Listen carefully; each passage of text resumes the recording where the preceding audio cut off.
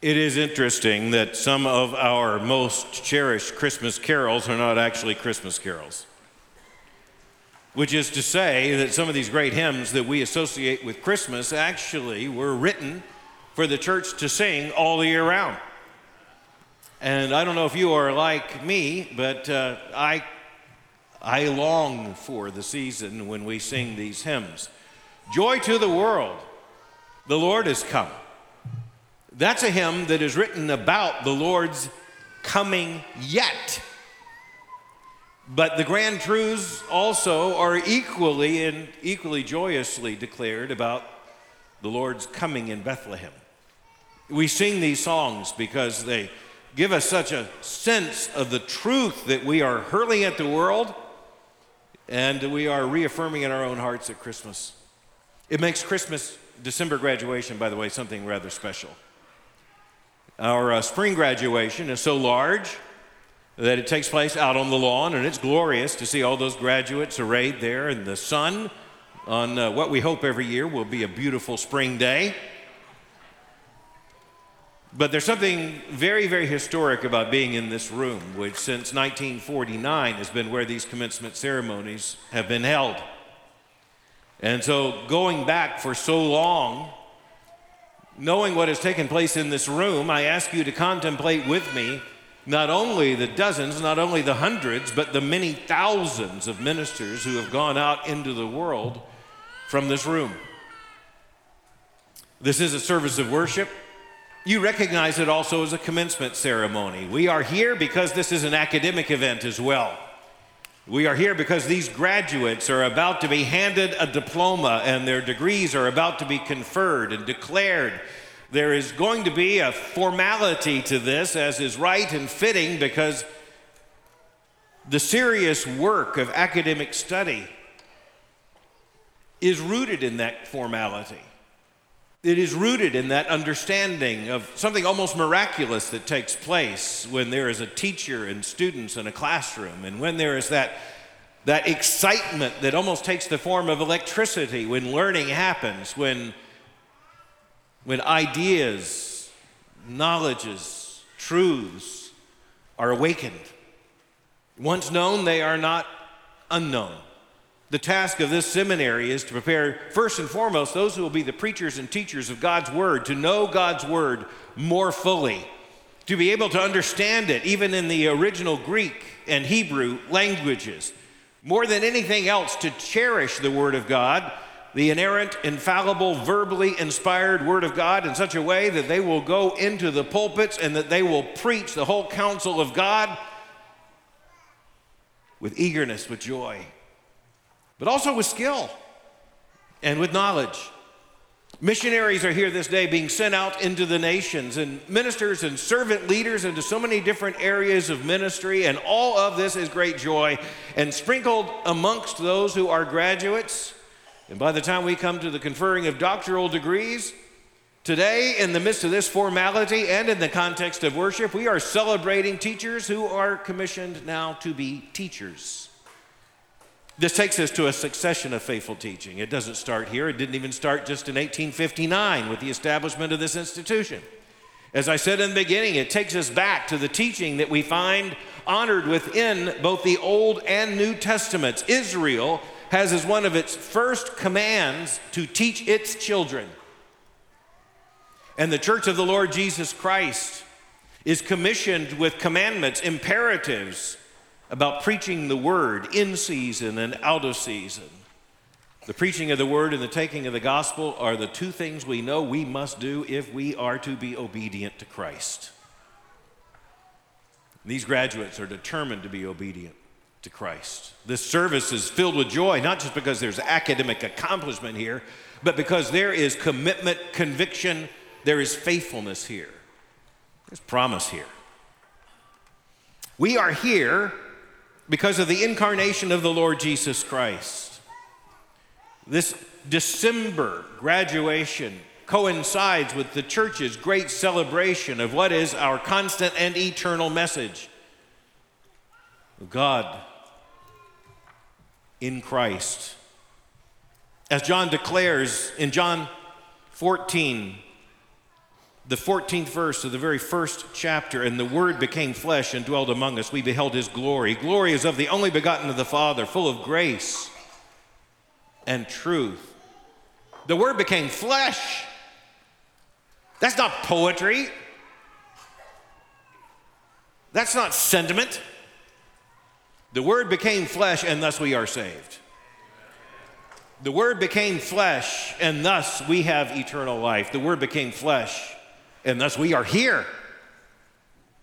Because the Word who became flesh was the Word who was crucified for our sins, and the Son who was raised for our justification. The promise of ministers for Christ's church is what gives us so much joy. And we anticipate those who will receive these graduates. In our imagination, we see congregations, we see churches, we see existing churches where these preachers will go out. They will welcome pastors. But in our imagination, we also see churches that are not yet to be planted and established by these graduates. We see the mission fields of the world, and we see those who are hungering and thirsting for the gospel, sometimes not knowing for which they are hungering and thirsting, for whom they are hungering and thirsting. So we praise God. We stand in wonder of what God has done, and even more so, what God will do. This is a moment of great satisfaction for these students, and you may have caught on to that already. This is the end of something, even as though we fully understand it's the beginning of something.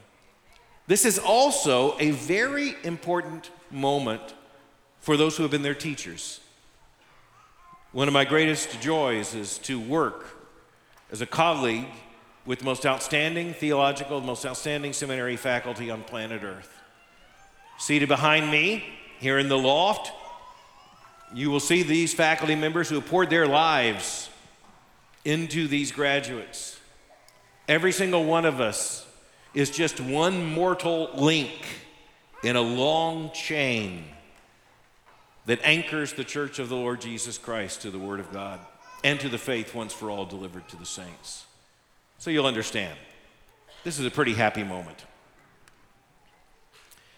I want to turn to the Word of God, and in particular, I want to turn to the prophet Micah, the first 5 verses of Micah chapter 5. Through the prophet, the Lord speaks. Now muster your troops, O daughter of troops. Siege is laid against us. With a rod they strike the judge of Israel on the cheek. But you, Bethlehem Ephrathah, who are too little to be among the clans of Judah, from you shall come forth for me one who is to be ruler in Israel, whose coming forth is from old, from ancient days. Therefore he shall give them up until the time when she who is in labor has given birth. Then the rest of his brothers shall return to the people of Israel. And he shall stand and shepherd his flock in the strength of the Lord, in the majesty of the name of the Lord his God. And they shall dwell secure, for now he shall be great to the ends of the earth, and he shall be their peace. The context is the humiliation of Jerusalem. The context is the persecution and alienation of God's people. The context is their hunger for one who would come and rescue them from this humiliation and would restore Israel to its glory and restore Jerusalem as its capital. And in this passage, the Lord speaks through the prophet Micah to say, rescue is coming. Rescue is coming. But that rescue will not arise in Jerusalem. That rescue is going to arise in Bethlehem. Little Bethlehem. Not where you would expect rescue to arise. But then again, the reason we know Bethlehem is because Bethlehem is the city of David. And because even as Samuel was sent to anoint Israel's king to rescue Israel from Saul, they came to the brothers, came to Jesse's house, and Samuel was told that there is yet one more brother, And that brother is in the field with the sheep. We know him as King David, thus we know Bethlehem as the city of David.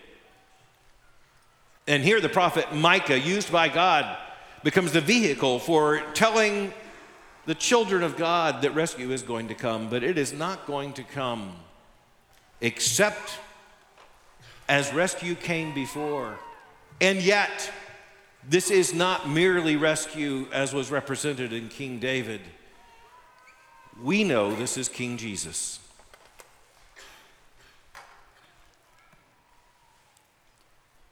In this passage from the prophet Micah, something is said about this king, this ruler who is going to arise and who will come from Bethlehem.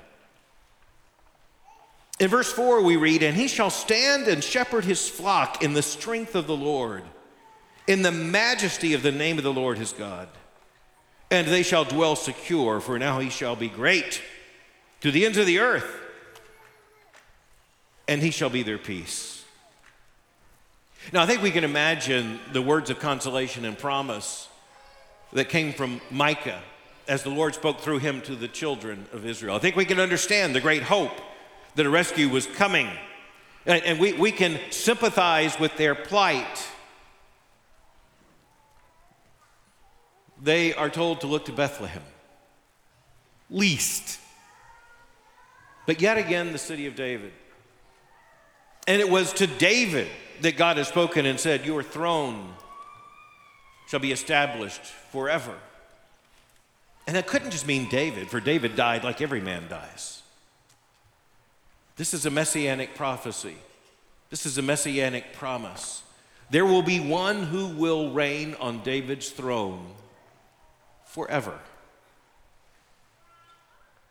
What I want us to see is that this king is to be a shepherd king. I want you to think about how all this comes together at Christmas. This shepherd king, again, you look at the passage, we are told that his shepherd role will be demonstrated in the fact that he shall stand. That's so important. He shall stand. In other words, this is the ruler. He has been raised up. And as he stands, he will shepherd his flock in the strength of the Lord. Now, what about his rule? We are told that he is to be a ruler in Israel whose origin is from ancient days. So in other words, this is not just the reestablishment in a human sense of the dynasty of David. This ruler will come from days of yore, as the King James says. From days of old, the ancient of days. And this all makes sense to us as in the year 2021, 2,000 years after the birth of the Lord Jesus Christ in Bethlehem. This all makes sense to us as we can connect and understand and see fulfillment. Israel must have received these words with such promise. And yet the promise here is not merely for rescue from the humiliation of Jerusalem. We know it is rescue from our sin. Even as Israel was rescued out of captivity to Pharaoh in Egypt by God's outstretched arm and his mighty hand, so also we are rescued by Jesus from captivity to sin. The exodus of sinful humanity from sin is of an order infinitely greater than the rescue of Israel from captivity to Pharaoh. Likewise, the king who is coming, who will be born in Bethlehem, who comes from days of yore, from ancient days, this king who will shepherd his flock in the strength of the Lord, will shepherd forever. And what about peace? And he shall be their peace. Do you recognize that from the language of the New Testament? He is our peace. And that means that he accomplished in himself, in his shed blood, in his own body, in his substitutionary atonement, the peace we could never achieve. A peace we could not achieve individually, he achieves for all who are his own. A peace that we could never achieve even temporarily, he achieves eternally. Such a promise here. But again, the shepherd. It's the shepherd king who will feed his flock in the strength of the Lord. So what are we seeing today? What is happening in this room today? What is the course and cause of our celebration? It is because right now we are seeing minister shepherds sent out into the world. It's very interesting. When Samuel went to the house of Jesse, the Bethlehemite, and sought to find which of his sons should be anointed king of Israel, the son was the youngest, then missing. What was he doing? He's taking care of the sheep. Now, here's the thing. When David became king, was he no longer a shepherd? Not hardly. Israel was to have a shepherd king, a king who would shepherd his flock. And then we fast forward. We come to the New Testament and the promise of Christ. And there we are reminded that Christ himself is none other than the good shepherd, as found in John 10, verse 11. He is the king shepherd. He shepherds his flock. He loses not one of his sheep. He lovingly shepherds his people. The flock of God. We use that reference. We name churches, as is even in this community, little flock. And that doesn't mean just a little flock of sinners. It means a little flock of Christ's sheep, saved by grace. Jesus is our shepherd king. But then we ask, who knew that first? It was shepherds there outside of Bethlehem who first heard the news of who this Christ was, the baby in Bethlehem. And we recall exactly how Luke tells us. And in the same region, there were shepherds out in the field, keeping watch over their flock by night. And an angel of the Lord appeared to them, and the glory of the Lord shone round them, and they were filled with fear. And the angel said to them, "Fear not, for behold, I bring you great news, good news of great joy that will be for all the people. For unto you is born this day in the city of David, the shepherd king, a Savior who is Christ the Lord. And this will be a sign for you, that you will find a baby wrapped in swaddling clothes and lying in a manger." And suddenly there was with the angel a multitude of the heavenly host, praising God and saying, "Glory to God in the highest, and on earth peace among these with whom he is pleased." When the angels went away from them into heaven, the shepherds said to one another, "Let us go over to Bethlehem and see this thing that has happened, which the Lord has made known to us." And they went with haste and found Mary and Joseph and the baby lying in a manger. And when they saw it, they made known the saying that had been told them concerning this child. And all who heard it wondered at what the shepherds told them.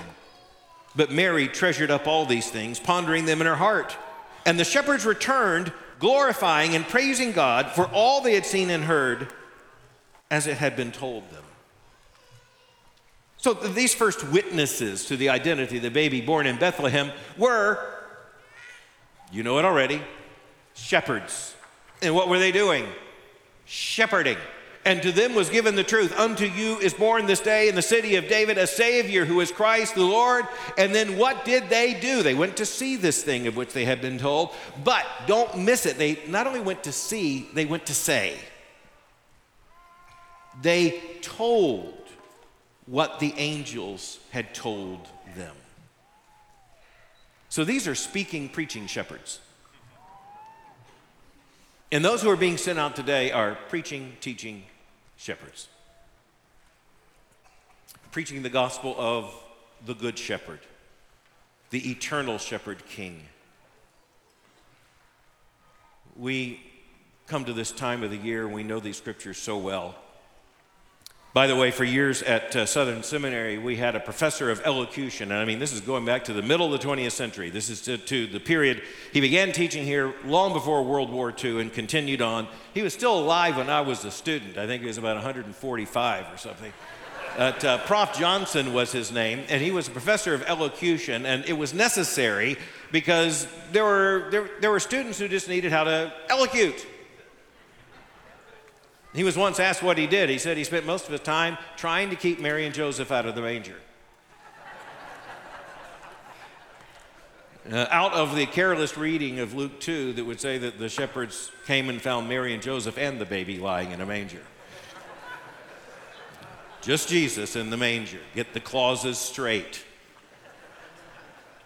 But as familiar as these passages are to us, there are moments like this when we are gathered together in a December season, and as the church is celebrating Advent and Christmas is coming before us, we all of a sudden recognize that's about this. What we're doing now is all about the same. This would mean just something merely academic if these were mere graduates to be sent out into some professional role, and we'd have something formal and ceremonial about it, but we wouldn't have a worship service. And we wouldn't have this joy. Because what we are witnessing is the commissioning of shepherds and a great joy of a succession of those who have taught and fed the flock of God. Following in the example of the ruler who is here promised by Micah, he will stand and feed his flock in the strength of the Lord. Now that's Christ's messianic role. He is the ruler who was promised. It is he who was born in Bethlehem. But he has commissioned his own ministers such that those ministers are commanded to shepherd the flock of God. And so, following in the example of Christ, our commission to these graduates is stand and feed the flock in the strength of the Lord. The prophet Micah brings us a message of encouragement. The prophet Micah brings us a commission for ministry. The prophet Micah brings us this word of great, great joy. Let's pray.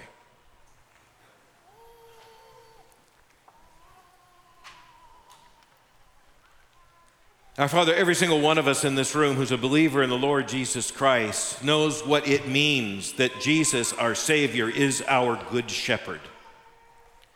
Father, everyone in this room who has come to faith in the Lord Jesus Christ has heard that saving gospel from someone.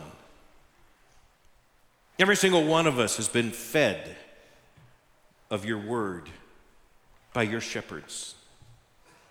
Father, we pray that what we are celebrating here this day, what we are observing with our eyes, what we feel so joyously in our hearts, is a promise that you are making to your church, that through the sovereignty of the Lord Jesus Christ and through the earthen vessels that he commissions for the preaching of the word, the flock will be fed in the strength of the Lord. Father, that gives us such cause for rejoicing. It makes us want to pray. It makes us want to sing. Father, in everything we do in the course of this service, may we be reminded of what a great, infinite gift you have given us in Jesus Christ, our Shepherd King. And may we rejoice in these shepherds to the glory of the Good Shepherd, in whose name we pray. Amen.